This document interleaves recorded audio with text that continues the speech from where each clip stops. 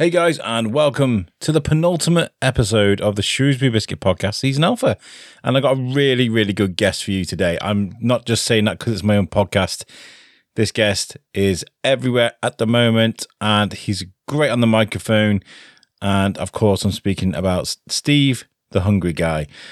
He is doing some phenomenal work that isn't just recognized locally, nationally too. He's award-winning for it, in fact, so... Okay, I recorded this the day after I came out of hospital. I'm okay. You know, there's a few underlying health issues that I'm working on. That I was working on before I went to hospital, to be honest. But I did this kind of almost half in my pajamas. The doctor had signed me off for a couple of days. I felt guilty about not being in work, but at least I could sit and speak to someone over a microphone. That was quite cool. But I want to talk about something that a trap I fell into that I think we all kind of do. I went to A&E. I didn't want to go to A&E. The lady on 111, she was like, you need to go to A&E. So I did. And I was in A&E for 15 hours. And I was a bit discombobulated, a bit frustrated, didn't really want to be there. A bit concerned about my health, of course, like we all are. And do you know what? I essentially went in with a really bad headache when there were people there that needed life-saving treatments. And I got a little bit frustrated, and I wrote a thing on Facebook like, I can't believe the NHS are doing this, or something, something along those lines. And it made me realise that actually I was probably being a bit too obnoxious and a bit ignorant, really, because the staff that are there working at the NHS are working with what they've been given.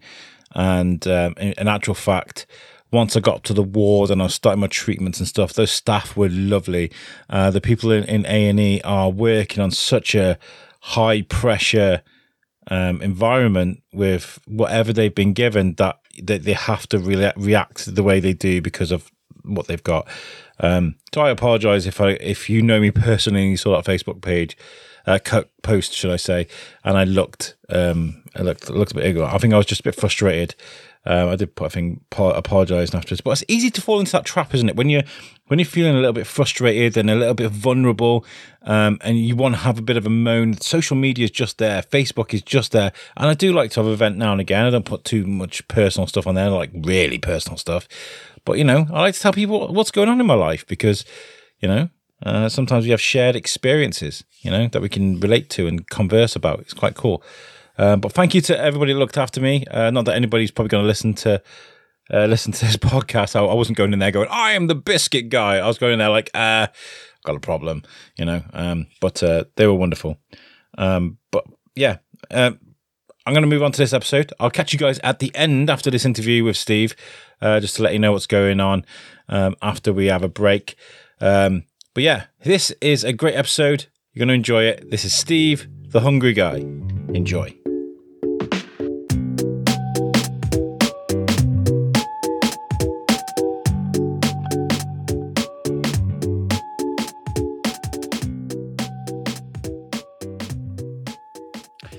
Hi guys, welcome to the penultimate episode of this season of the Shrewsbury Biscuit, and today I'm bringing you a guest that I'm so glad we're finally doing this because this has taken us since probably Shrewsbury Food Festival in the summer to put together, but us having busy families and busy lives and stuff, we're getting this together. I'm speaking to Steve the Hungry Guy, Steve Guy. Yeah. Thank you for joining the show, man. Thanks for having me, man. Yeah, pleasure to be here. Yeah. So yeah, where do you hail from originally, Steve? Are you Shrewsbury born and bred? Where do you come from? No, so I'm from Worcester originally, and right. so I spent 18 years or so, maybe a bit longer than that, living an hour and 20 minutes down the road, and never came to Shrewsbury. It's always seen you go down to Worcester, and Shropshire's seen as the six-finger country, and so really maybe a little bit too similar to Worcester. I think why would you go up there to that town when it's kind of got a similar vibe, similar size, similar thing going on? Bit of rivalry. Yeah, 100% hasn't. By the way, I have to say Shrewsbury blows out of the water by a mile. But then I've lived all over the place. So I lived down in Brighton for a bit, lived in London. I went to uni in York, lived in Birmingham for a bit, then moved back to Worcester for a bit when I was sort of just trying to find something, that settled me. And then I met my now wife on Tinder and ended up On in Tinder? Shrewsbury. Yeah. Yeah, old school. Everyone's on about this Hinge these days, whatever that is. Do you know what? I've been married to my wife nearly 10 years. We've been together 13. And that was before the apps you even invented. I don't think I could get by these days on an app, because it's so much of a throwaway society. It's kind of like, nope. I know, yeah. Imagine walking down the street and just pushing people to one side. It's like, no, I'm not having you. Get away. It's mad, isn't it? Because even when you're with someone, you kind of like, I'll just go back on the thing. So it's really, I'm glad that you made it work. Let's hope. Yeah. Somehow worked. And then came up to Shrewsbury for our sort of first date, and then never left. Fell in love with the place almost straight away. Well, I think we've claimed you as one of our own now, Steve, because you're everywhere. I mean, I'm seeing you on all kinds of things. It's fantastic. Yeah, just got to get your face about, haven't you? Really? I tried that, and then I'm on an audio-only podcast. So, right, okay. No. But no, I think I met you very briefly at Oktoberfest. I think I saw you guys. I think because me and your missus, they followed each other on Instagram. She came to say hello, but we'd had a few drinks. I was like, hello, bye-bye. Yeah, that's right. Yeah, I remember that. Yeah. I was a bit more shy back then as well.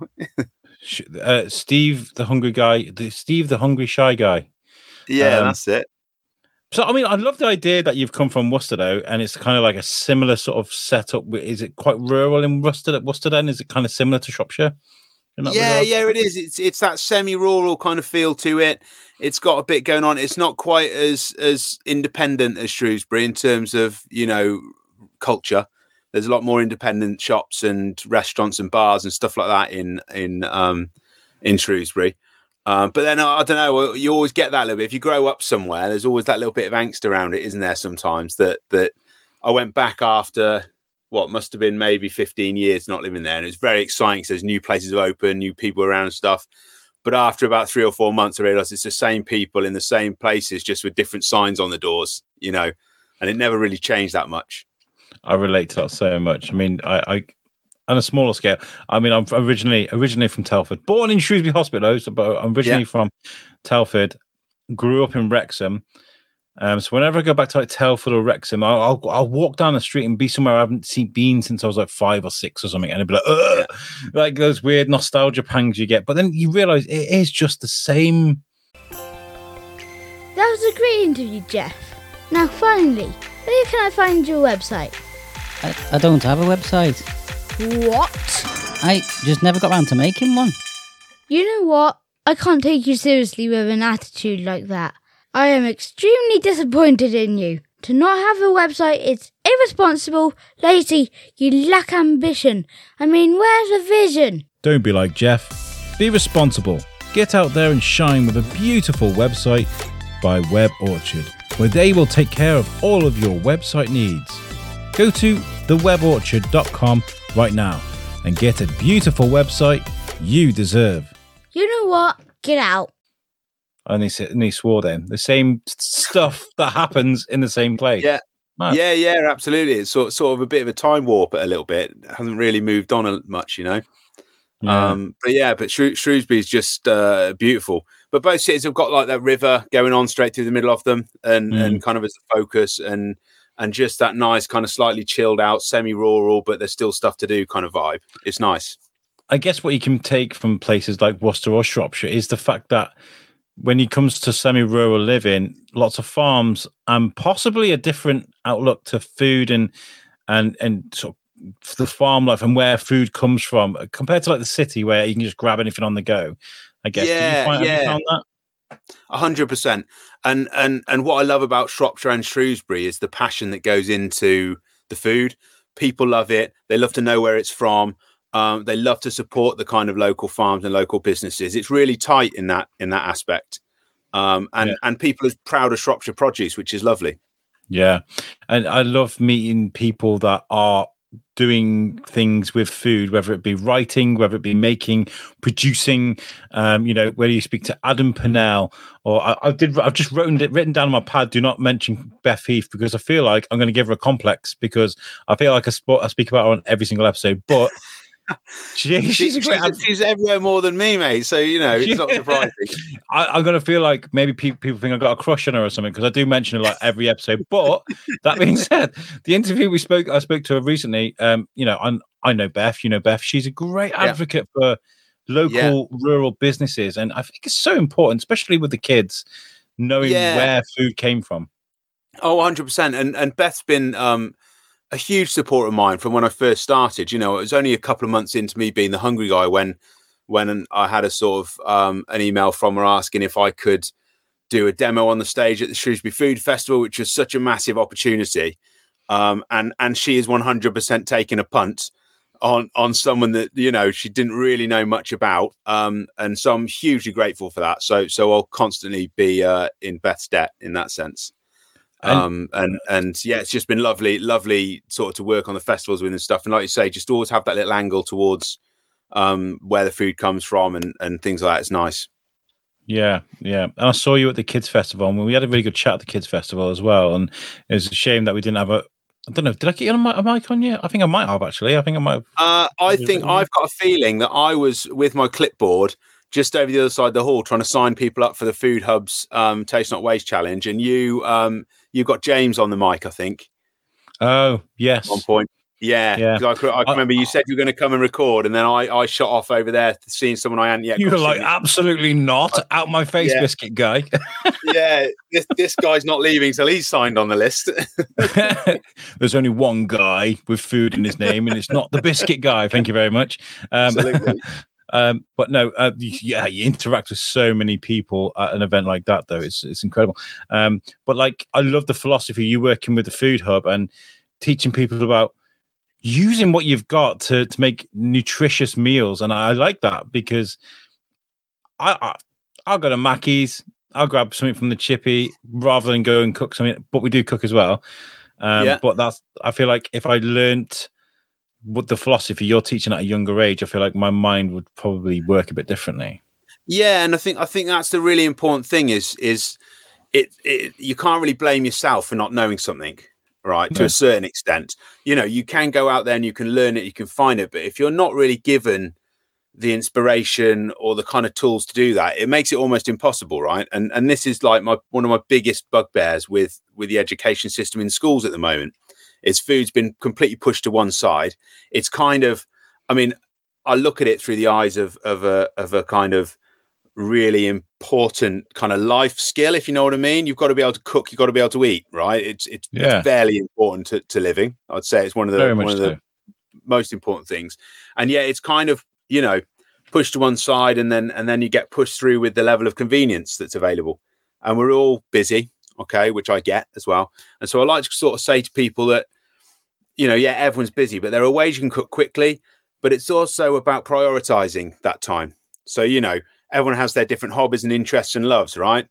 I don't have a huge amount of time to do anything with my car. I don't have an interest in cars. So my car gets to put one side. It never gets cleaned. It never sort of gets sorted. It's always just in a state, but it gets me from A to B. It does the job, That's no interest to me, but cooking is. So I'm in the kitchen all the time. So part of it's trying to see if you can just inspire people by getting them over the first hurdle, make it a bit more accessible, make it a bit more easier. One of the things is using stuff around you, so you haven't got to go out and buy a huge list of ingredients. And all of that comes with experience, and you get experience by doing it. So it's just about trying to get people to start cooking. Once people start cooking, they start loving the ingredients they use a bit more. They'll start investing a bit more in that. And then before you know it, people are shopping in a much more sustainable way. I think sustainable is a very important word of the day, a word of the times actually at the moment, because things are getting more difficult, about to get even more difficult with the rent prices soon. Sustainable living is going to be one of the most important lessons we can teach ourselves as families. It's going to be the top of every list, I think, or should be anyway. Yeah. Is it hard to teach someone that though? So children, I guess, are easy because they're like sponges. As difficult as it is to work with kids, I imagine the most stubborn people that are adults are probably a bit more difficult. Yeah, absolutely. But it's all about baby steps. So kind of whenever you're dealing with anything to do with adults, if you're trying to change habits, it takes so long to change those habits. I'm terrible for it. Every single person's terrible for it.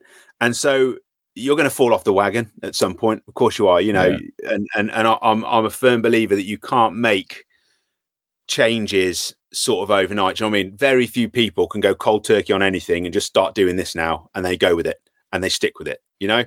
It's not really a sustainable way to build a new habit. So it's about baby steps. It's about bringing in new habits slowly. And it's it's that big word inspiration. It's trying to inspire people to just do it a bit more often. Even if you start cooking twice a week instead of once a week, that can very easily in a year's time become 3 times a week. So it's not an overnight change with the adults. It's more about kind of just trying to maybe change the mindset a little bit, get them to look at food a little bit differently. And then if you can tie the kids in with that, anyone with families, spending time with the kids in the kitchen is a hugely rewarding thing. And if you can get the kids on your side and they can start whinging, you'll know that then soon things start to change. I love the way you've put that. And, inspiration, not everyone can inspire, right? Not everyone's a leader. Not everyone's inspirational. Sorry, guys, if you think you're, I don't feel like you can learn how to inspire. I think you can learn the tools and how to put them into practice. But I feel like it's in you to be able to inspire. How have you found that with like the things that you go across? How do you inspire people, Steve? Well, I mean, I just go for an onslaught of enthusiasm. I kind of think that's the way to go, just really pound it into someone with total enthusiasm. But I think the key to any kind of inspiration is around giving the person you're trying to inspire an experience of a win. That little dopamine hit, that bit of excitement, that little spark. If you can get any of that in, I taught a lesson today, and it involved making Yorkshire puddings. And I was kind of explaining, like, when you get the success of a really well-cooked Yorkshire pudding that's, filling the oven, and you get it out and you put it in front of someone, everyone goes, wow, right? And that little tiny moment can really spark something inside you, It can really, really give you that warmth that makes you go, oh, that was cool. And then you sort of try it with something else, So if you can give someone that little spark, that little bit of a great experience, that's the little seed that can grow then. I remember during COVID, I was making Adam Pennell's strawberry cheesecake wings, the hot wings that he made. Oh, yeah. Yeah, the ones off the telly. Yeah. Because he used to do the cook-along things on Instagram. And I remember, because I'm okay in the kitchen, I can get by, but I'm not like what you and the other guys out there can do. And we did it. Like, I think I recorded his video on someone else's phone. And Tom Bruno in Vermont, my old co-host, how's it going, Tom? He was doing his in America as well. So we were all filming it and all doing it together. It was nuts, right? And I made these wings. They were a bit of a mess because I didn't realize he had a dry hand and a wet hand when it came to like breading the chicken, that sort of stuff. Those are the little things you learn with experience, right? So they were just a gloppy mess. And then I put them in there. But when they were done, they were what he made. And I was like, oh, I did that. Yeah. But weren't those times great though? The in terms of food, for me, the whole lockdown, the lockdown thing was great. People were cooking, people were investing their time in it. People were, I got inspired by that time, thinking when this all blows over, this is great because everyone's got back in the kitchen. And then it kind of just slowly petered out, and maybe a year afterwards, everyone was kind of back to the usual, They made some money on bread ovens and stuff like that. Yeah, bread. 15,000 banana loaves a day. Did you manage to work on loads of different recipes? Do you think that made you as what you are today, that kind of COVID era then? Well, no. So I worked through COVID. So I was a product development chef at the time and a product development manager. So I was designing sausage rolls, pies, and things like that for the supermarkets, which was something I did for maybe about sort of 6-7 years before coming to Shrewsbury. And so the one thing that I realized in that is the food industry, the food manufacturing industry does not stop. Nothing will bring it down. Global pandemic keeps going. And so I was working every day, factory based, pretty much. And so I sort of feel like I missed a bit of lockdown because I didn't have the kind of full experience. But then I feel like I also had a really good one because I went to work Monday to Friday. So I got out and I got to go somewhere else and I got to do something. When I was at work, you had to sit in your pods with these screens up so no one could talk to you. So it was great. You could just get on with your work. There's no nonsense bothering you. And then I got to come home and then you couldn't have any visitors. You couldn't go out. The weekends were about family time. It was about being around each other and stuff. It was great. So I feel like I had that really positive lockdown experience without going stir crazy. Yeah. But I reckon maybe, 2 to 3 weeks of the full lockdown would have been enough for me. I'd have got itchy after that.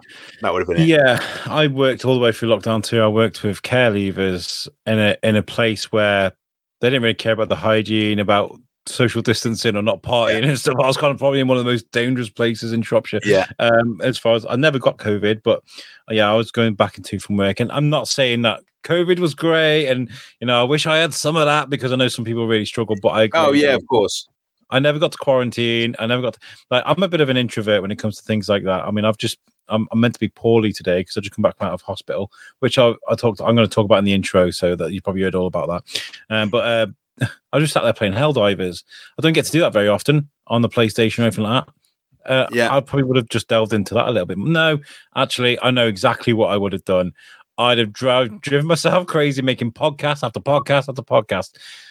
That's kind of what I do when I got spare time.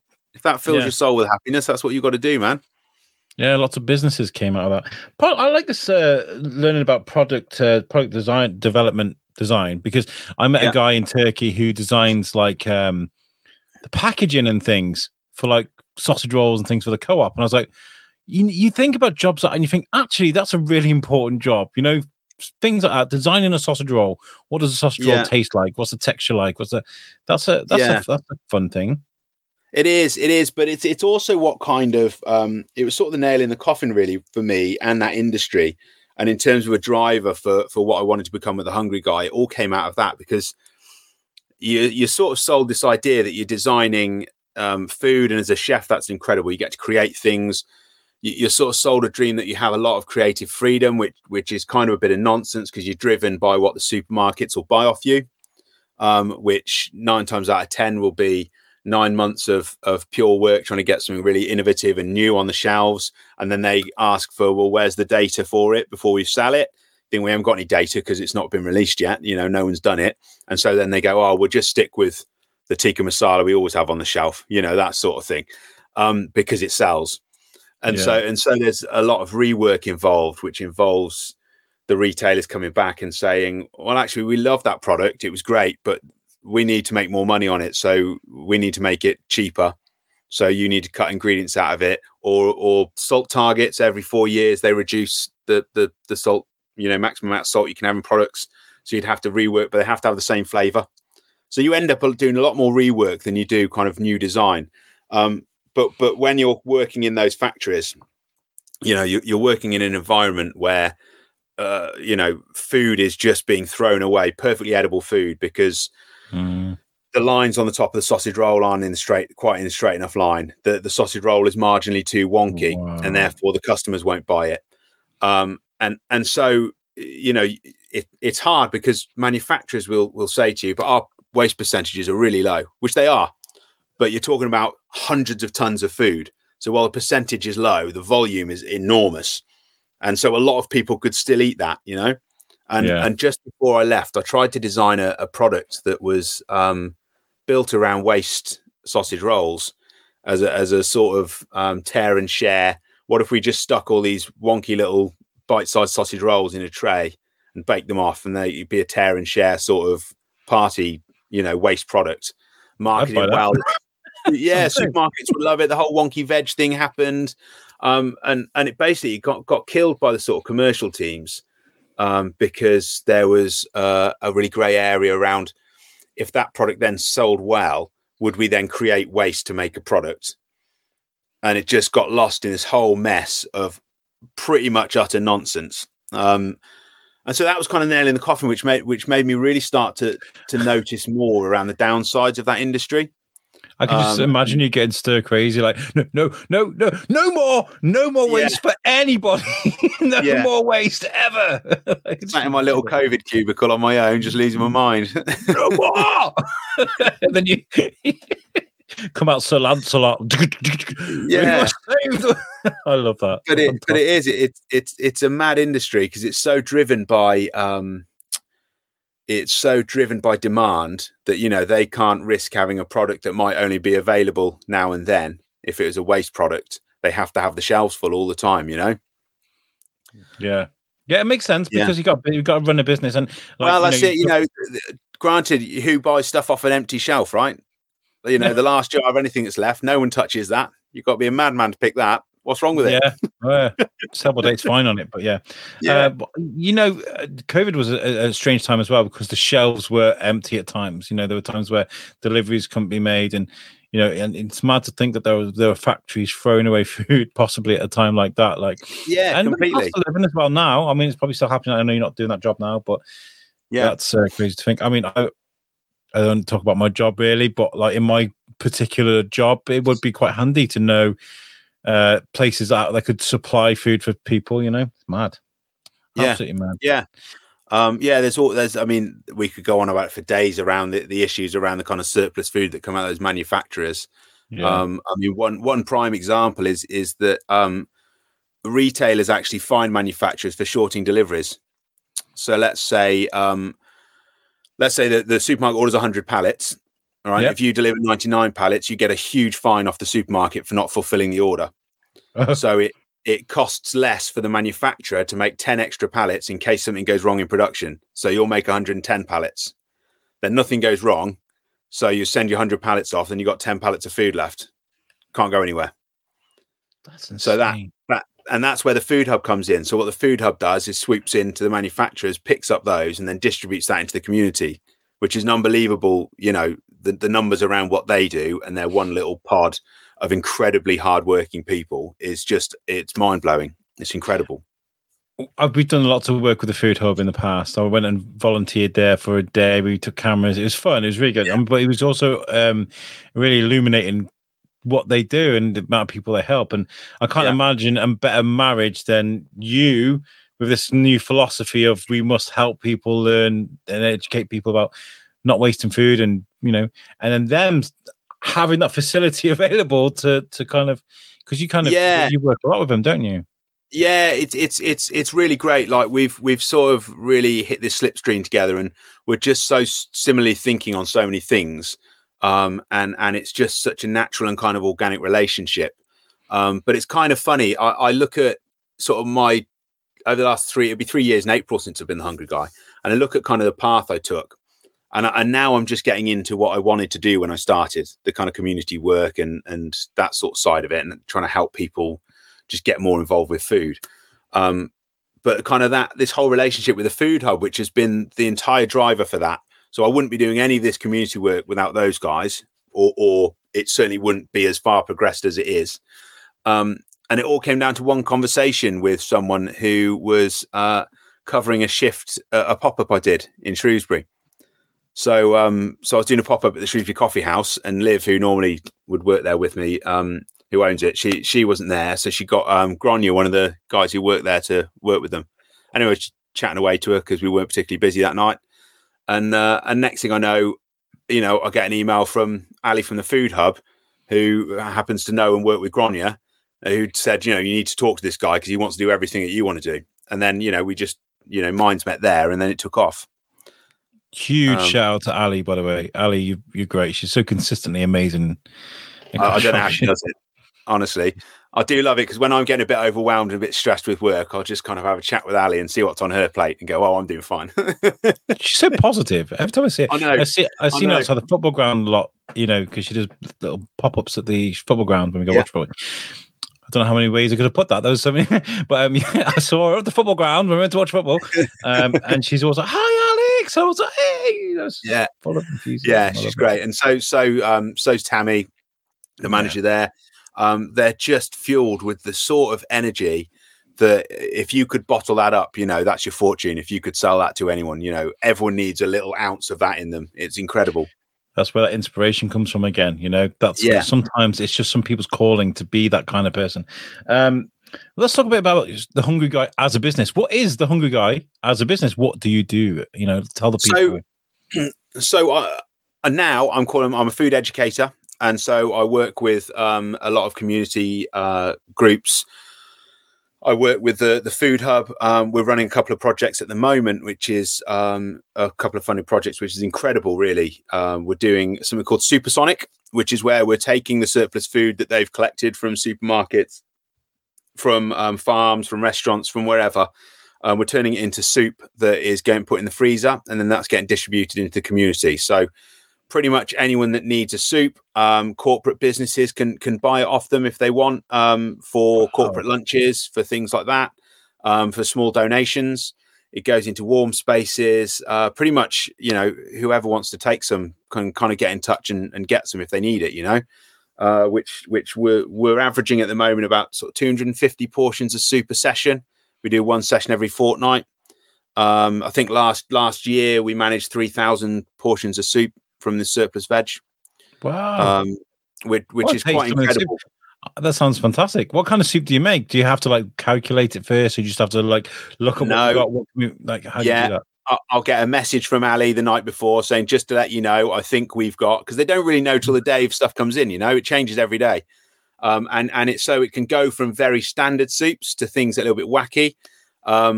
Bags of lettuce and lime soup was one of the winners in my mind. So they get a huge amount of these bags of washed lettuce come in that are on their use by date, so they have to go in the freezer. And so then you're cooking kind of frozen lettuce leaves into a soup, trying to turn it into something tasty and delicious. That was one of the slightly more unusual ones. But we've done pasta sauces, we've done bread puddings, we've done sort of lasagnas, and all sorts of tray bakes as well. Anything to use up those bits and bobs. Nice. That's really innovative, because I remember Ready Steady Cook, man. I used to watch that with my nan. I miss my nan. She's great. But that was one of the things we used to do. And I always used to think, how did they... I don't know if they went in with an already written game plan, or if they actually just looked at the products that they brought in on Ready Steady Cook and gone, right, we're going to do this. Because I know people can do that. They can just improvise. Well, that's it. But and that's one of the biggest things I sort of, when I'm talking to people about trying to cook more, is that's where one of people's hurdles, that they don't really know what goes together. It's understanding what substitutions you can make. And a big part of that's understanding what the food tastes like. So you look at a tomato, and it's not just because it's tomatoey. All right. It's sweet and a bit sour. And, you start to dissect the flavors a bit more. And then you can think, well, hang on, that sweet and sour marries quite nicely with that sort of flavor over here, and you can combine things together. But that's all experience. I've been a chef for 15 years now, and cooking most days of my life for 15 years. That's where you build that knowledge base.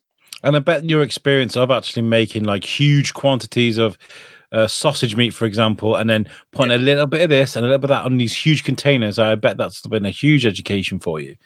Yeah, it is. It's a completely different way of cooking. When I first started as a chef, I worked in a big contract catering kitchen in a private school down in Sussex, and we were making sort of 3,000 meals a day from scratch. So straight away, when someone says oh, you need to add, season the water, we're about to boil some potatoes with some mash, and you're chucking in, we're talking 2-3 kilos of salt into this vat, you soon realize how the scale when things go up, a little pinch isn't going to touch it, and things are by the scoop load rather than by the pinch. But the kind of principles are all the same.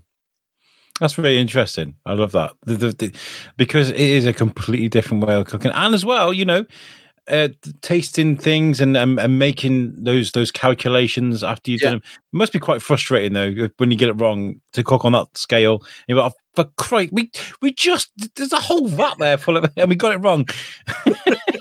No, you don't get it wrong. There's always a way to fix it. Trust me, there's always a way to fix it. Yeah. You've got to do something really special to make something completely inedible. Okay. there's been very much a few. I take on your challenge, sir.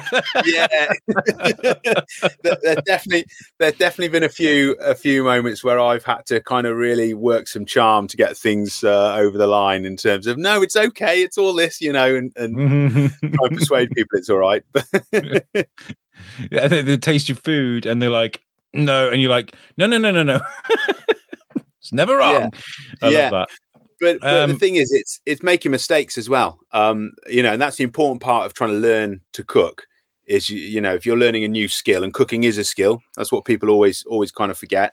You've got to practice it, and you've got to make mistakes. But the important thing is to be present when you're doing it. So when you make a mistake, you learn from it.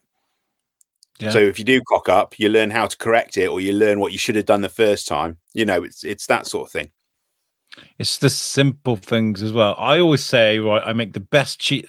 Who did I say this to? I did say this to a world-class chef. I was like, I make the best cheese on toast in the world, right? My wife's made it. She gets it wrong.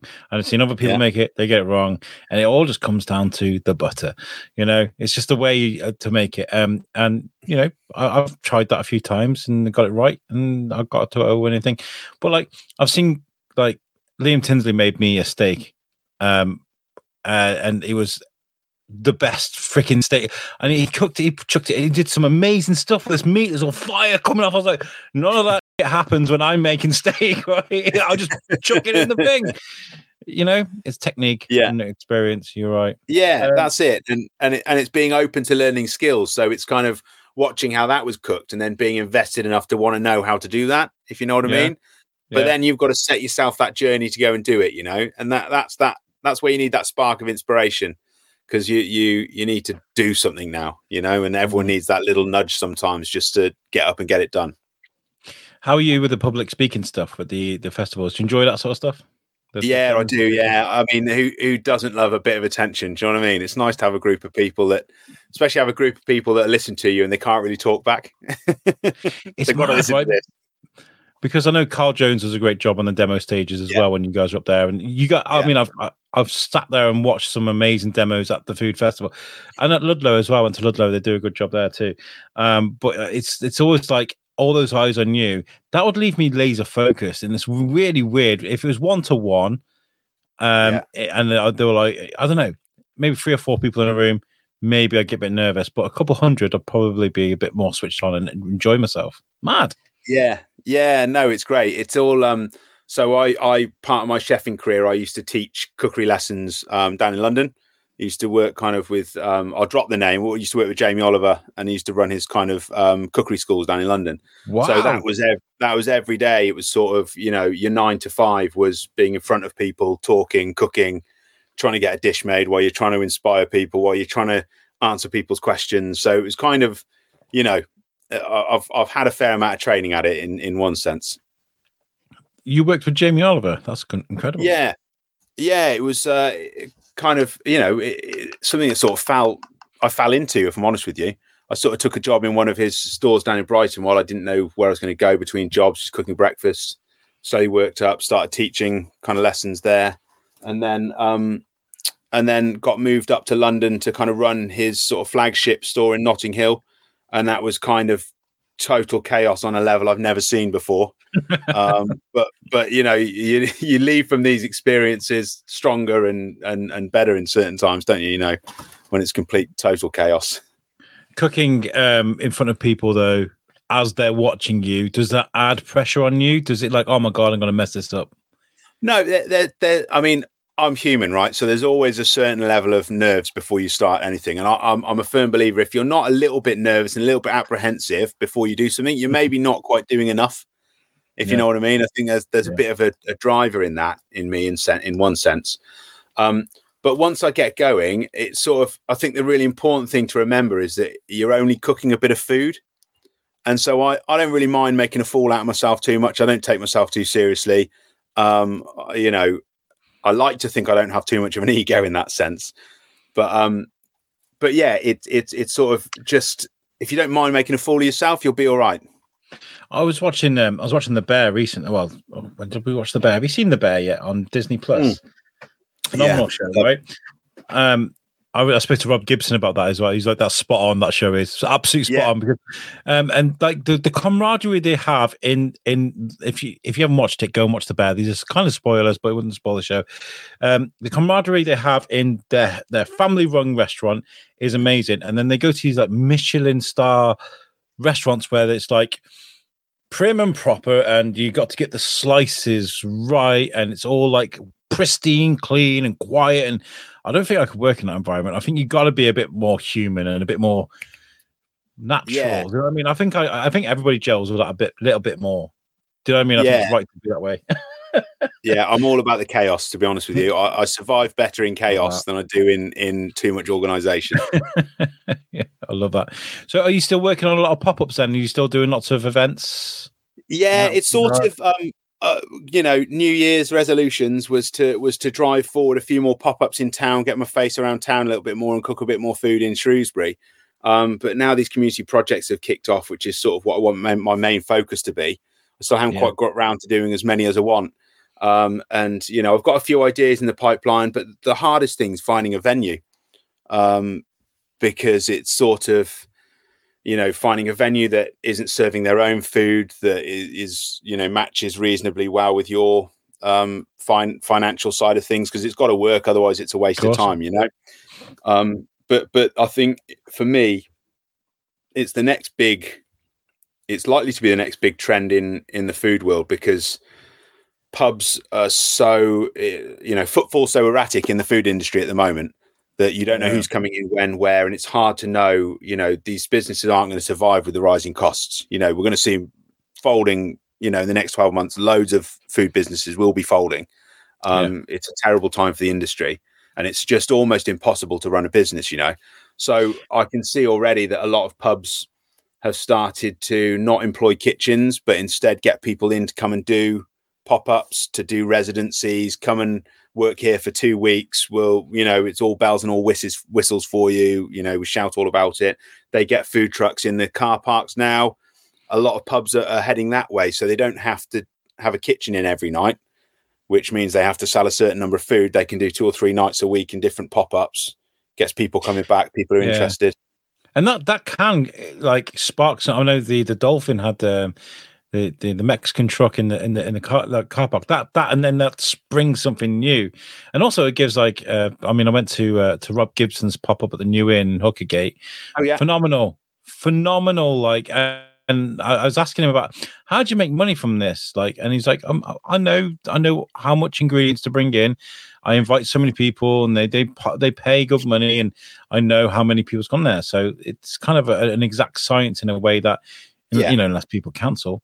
And it's a good symbiotic relationship between the venue owners and the chefs, and that's nice. I like that. Yeah, exactly. It works for both parties, and that's what the important thing to find is, which is why I've done a few at sort of Shrewsbury Coffee House. I've done a few at Glue now. Both amazing businesses, by the way. Both shining examples that want to work with people. So they're not there to try and rip you off. They just want their place full. They're happy with the booze money. They're happy with just having people in the door and to promote other businesses. And that symbiosis is so important. I haven't had Robin on the show in a while. He's been on the Biscuit twice. Once I was really nervous walking around with a handheld microphone. I was like, would you like to speak to me on the Biscuit? And a lot of people were like, I'm busy doing stuff. He was like, oh, come on, I want to talk to you about coffee. And he was on Iron Rose. He was like, I'll talk to you about coffee and wine, no problem. Yeah. Had a good chat. And then the other time was the opening of Petit Glue upstairs, right? Petit Glue, that's it, yeah. Yeah. Amazing guy. Yeah. The knowledge on that guy, if you can tie him down anyway, do you know what I mean? He's like, this week he's off to a vineyard in France, and then he's off to Italy and Spain, and all driving the van around. And that's a good testament to Shropshire in the fact that you as a food creator, you've got everything on your doorstep, whether it's like cooking utilities, things made locally, like Risdon, or something that makes stuff, or the produce you need, right? Yeah, it's one of the things that means I can stay here. Since I left London, having enough of London, I was done. But London gives you a certain level of everything you want on your doorstep, and so you have this kind of desire and need to have things, but they're not there. And I tried a few different places. I couldn't settle, but when I got to Shrewsbury, it's exactly what it had. It had the small enough semi-rural town that I grew up in, that I sort of craved for my family and things, and so many independent businesses that wanted to work with each other, and so many passionate producers that wanted, they want you to have their product because they've lovingly made it. And whether it's like you say with Risdon aprons, endless numbers of the food producers who just make incredible food, absolutely sort of brilliant handmade stuff, really artisan. And that's their life, and Shropshire's packed with it, which is fantastic. Yeah. I love it. I do. I really do. And Yeah. we're going to York at the, you mentioned York earlier. We're going to York. We're going to Leeds to see my brother-in-law. But I've been banging on about York for ages because we watched The Last Kingdom on Netflix, and I'm all about the Vikings and the Northmen and stuff. Jorvik Centre. Yeah, Jorvik. I can't wait. Honestly, I've been dying to go to York and see it, just because I'm not expecting to walk into it and look like the set from The Last Kingdom, but but maybe we'll learn quite a bit, because they had that ship. The movie The Architect is based. Not the architect. What's it called? Archaeologist thing where the dig. The dig, based on the boat that they found. Oh, incredible! Yeah. I love that. Sort of stuff. You'll have a great time. It's such a gorgeous city, such a lovely city, and it's another one that you can walk around. You can get everywhere, and there's loads of little nooks and crannies, and loads of little old streets and little old pubs and stuff. It's just beautiful. So Shrewsbury, you've got something coming. Maybe got a rival out there with York. So what? I saw this the slow food English person of the year. What does that mean? Slow food. So slow food. I sort of say to Evan that slow food's probably the biggest organisation no one's really heard of. So it's a global food network, a global food organisation that is all around promoting good, clean and fair food for everyone. So what that sort of means is, it's good in terms of it's nutritious, it's good for the environment, it's good for you, it's good value for money. It's all of those kind of things. Same with it being kind of clean in terms of it being good for the environment, and fair, which is a really important one, is that it's a fair price for everyone. So whether it's the farm worker, right up to the people using the food at sort of my end and people, the retailers and stuff like that, everyone's getting a fair cut for how that food's produced and the way it's produced. Perfect. That's great. And it's also a big advocate for trying to keep traditions and trying to keep a food culture alive. It started in Italy in the 80s when they opened a McDonald's in Turin, and the locals kicked off. So they started holding protests sort of outside this McDonald's with all their local produce. And that kind of grew into this global organization. It's something mad. It's like 160 countries in it. And then within, we've got Slow Food UK. Within that, Slow Food Ludlow and the Marches, we've just become the biggest group for business supporters in the UK, bigger than London, in terms of business members and business supporters, which is, it just shines a light on the fact that's the attitude of our producers, and that's how many great producers we've got that they're all on board with that kind of ethos, do it properly, sell it for a fair price, and everyone wins. That's incredible. I'm so glad that existed, and I feel a bit ignorant not knowing what this is, because it stands for quite an important thing. And you won... Sorry, carry on. I was just going to blow a lot of light up your ass right now. You won England Person of the Year. Well, congratulations. Yeah, I didn't see that coming. Didn't see that coming at all. I mean, even when I got the email saying I'd won it, I didn't realise.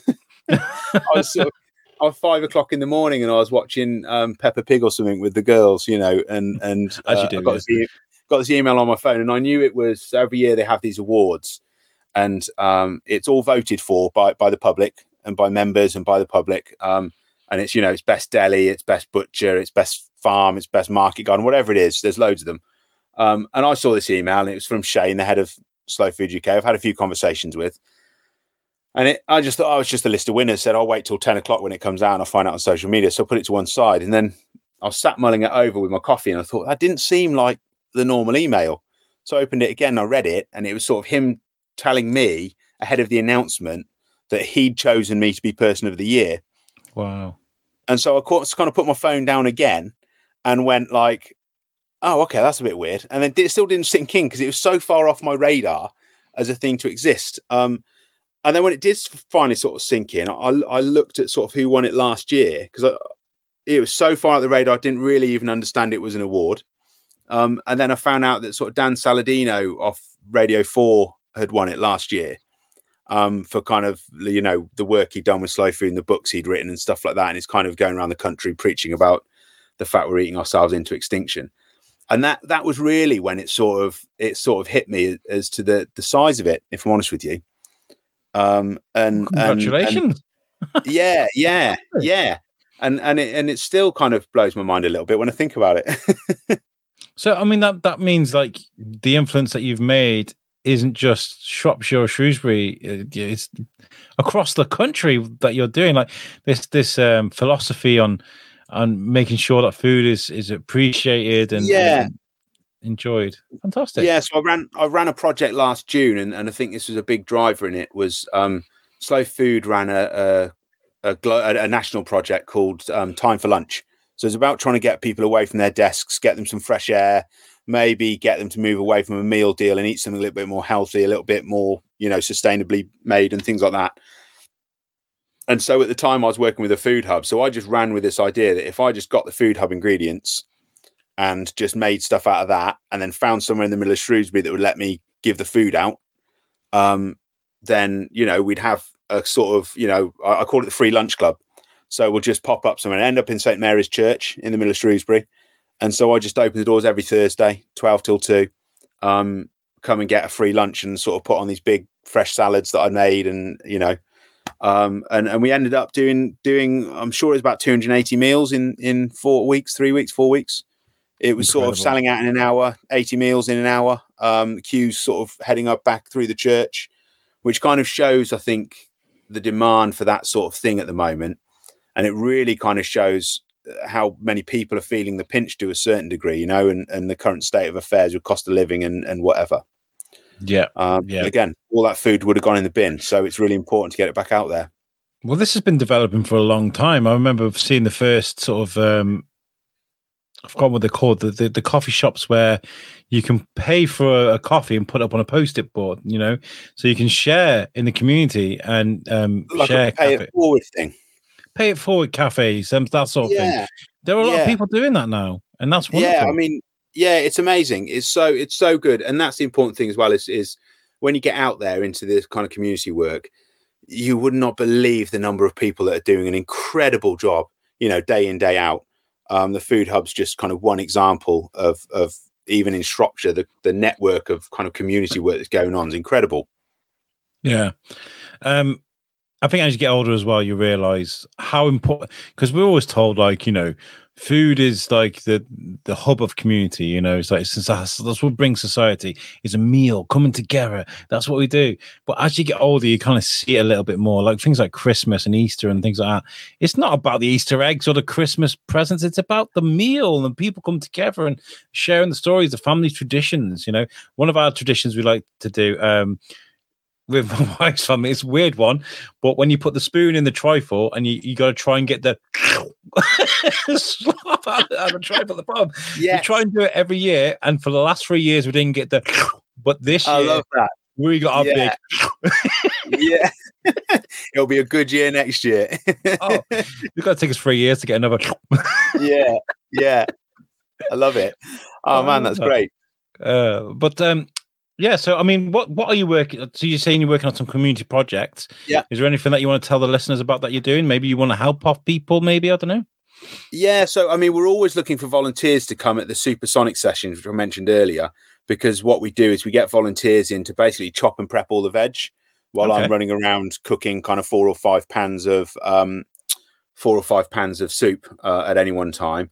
And then we have an afternoon session where people come and help us pack it all, tidy up, kind of get set for the next week. We might prep a bit more veg, put it in the freezer.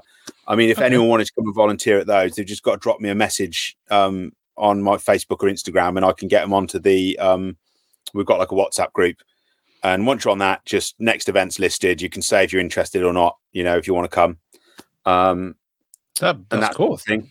Yeah, and then I can come along. I can come along and do some cutting for you, Steve. Yeah, come and do it. What I normally do is we try to do a bit of a knife skills lesson at the start, mostly for my own. If you're going to handle a knife, we've got to know. Yeah, just kind of hold it up and show them there's a sharp end and a non-sharp end. You know, which one are you going to hold? What's that movie where it's like sticking with the pointy end? Like, yeah, that's it. Yeah, you'd be surprised at what you see. I imagine. Yeah, but yeah, so there's something where I get to kind of show you a little bit around chopping and what to do and how to chop veg a little bit more efficiently. So you'll get something out of it as well, you know, which is important. Are you doing any of the food festivals in the summer? Can people expect to see you anywhere? Yeah. Beth's already earmarked me for Shrewsbury Food Festival. Good, nice. Probably I'll have to get the old Shrewsbury Food Festival octopus out and be in about 15 places at the same time. You know, get all the arms going. But we'll make. I remember seeing you. I think you were with Liam Tinsley actually when I saw you this year's Food Festival. Yeah. And I remember saying to you, I'll be back in 15 minutes to grab an interview with you. Number one, I didn't come back in 15 minutes. It was more like 45 because I got dragged off here and there and everywhere. Number two, I couldn't find you again that day because you were so busy. You guys had sweat pouring because you were trying to cook. It was quite warm.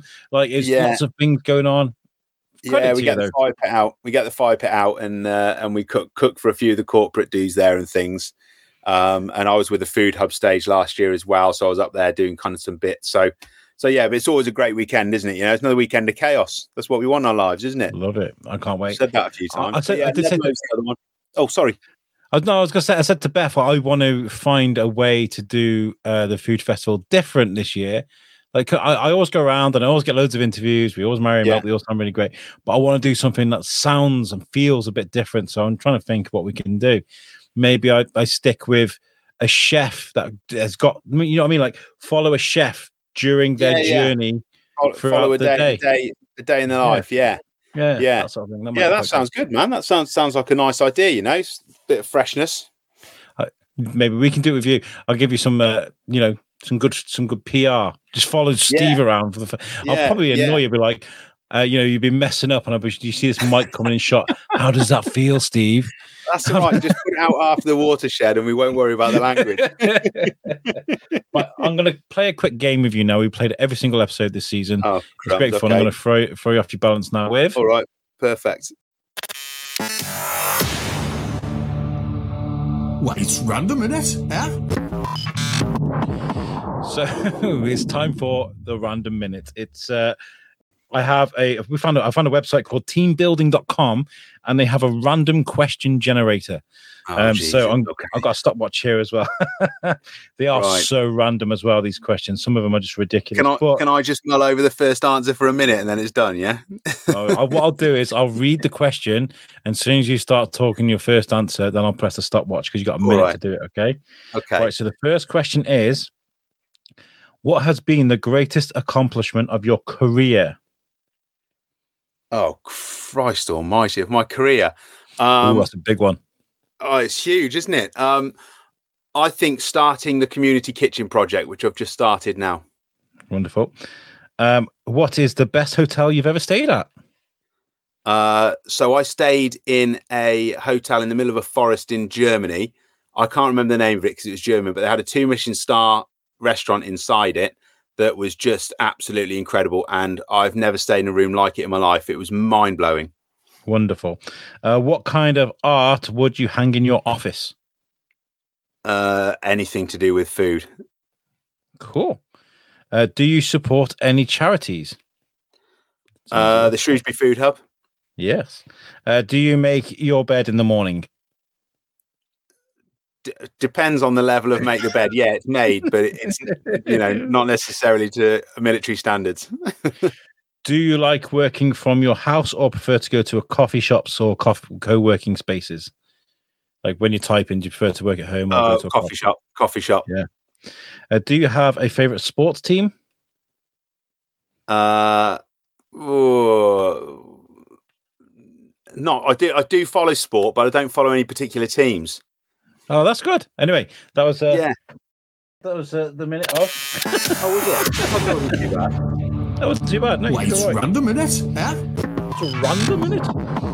Thank you for that. I know it's a silly little game, but I thought I'd incorporate a bit of fun into my podcast. It's great. You did all right there.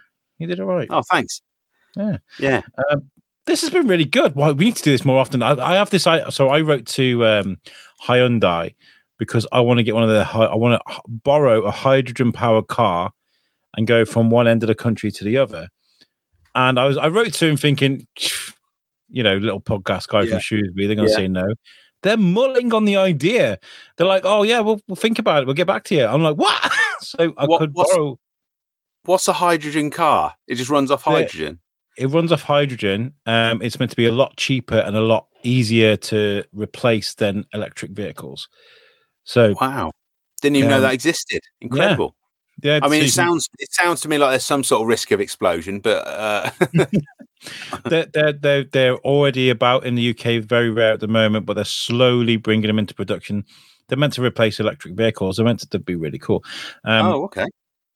So I'd love to go from one end of the country to Jonah Groats and just meet people along the way, and maybe like enjoy food. I think food's going to be a great part of that. So I love. I always talk about. I want to do this thing in the summer where we go to like Love to Stay to one of their barbecue areas. Yeah, take some cameras and invite like you and Rob Gibson, Adam Pennell, whoever wants to come with a great story, make some sexy food and get some like interviews. I think that'd be really good because I think it's important. Yeah, sounds good. Yeah, we can all get in that cold water as well, can't we? Yeah, that'll be great. Dive in that pool. We've got to do an interview while I'm waist high in that cold water. That'd be funny. Right, Steve, we'll end up with you telling people where they can sort of help you and support you. Great. I mean, sort of if you want to follow anything I'm doing, it all goes on social media, as it all does these days. So on Facebook, I'm at The Hungry Guy Shropshire, Instagram _The Hungry Guy. And if you guys ever anyone wants to get involved with any community projects that's going on, just drop me a message. We're always looking for volunteers and help in all sorts of ways. So never be afraid just to drop a message and say hi.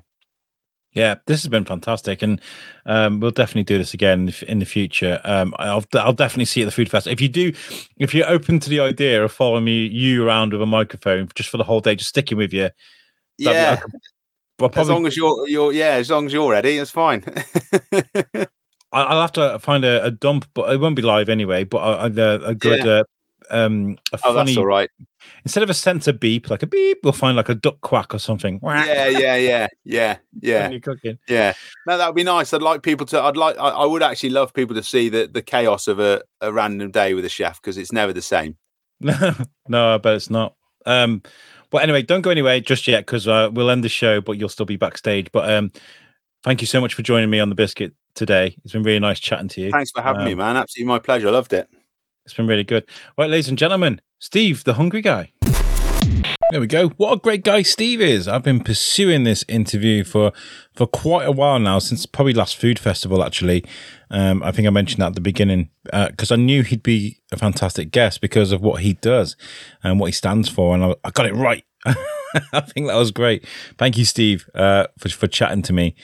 I think you're doing a great job, and we're going to talk about Food Fest this year and to see if I can do like a day in the life with you, not to get in the way of your duties that you paid to be there for.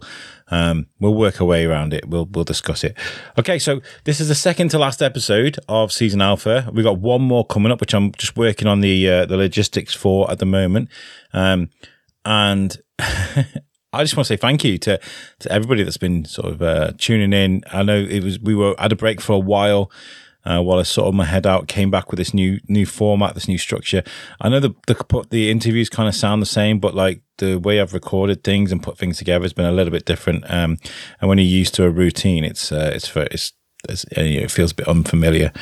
But yeah, so what I'm going to do at the end of episode 10 is I'm going to take a month out just to recalibrate and look at season Bravo, look at what guests I want to bring in. If you want to feature on the Shrewsbury Biscuit, just remember that we only have 10 episodes a season, so you need to get in there quite quickly. Give me a message and we'll organise something. I also like to come out and do things for social media as well. If you want to sort of feature on the social media side of things, I can turn up and put a reel together. I can do that too. I want to say an apology to the guys at the Terrace Bar actually in Shrewsbury. I was supposed to go there to do a cocktail competition, cover that. But I went to hospital, like I mentioned at the beginning. That was the day I was meant to do that. I ended up in hospital. So apologies. That couldn't really be helped. But usually I'm quite reliable. So if you want me at an event, just give me a shout and I'll come along and do some social media stuff. So yeah, we've got one more episode left and I'll say a proper goodbye from this season. But for now, thank you so much for tuning in to Steve the Hungry Guys episode. Make sure you follow us on social media. We're on Facebook, Instagram, TikTok. I don't really do Twitter. I'm on there, but I don't really do much on there. But they're the best ones for, Instagram and Facebook. A little bit on TikTok too. Right, I'll catch you guys next time for episode 10. And I want you all to have a good week. All right? Peace out.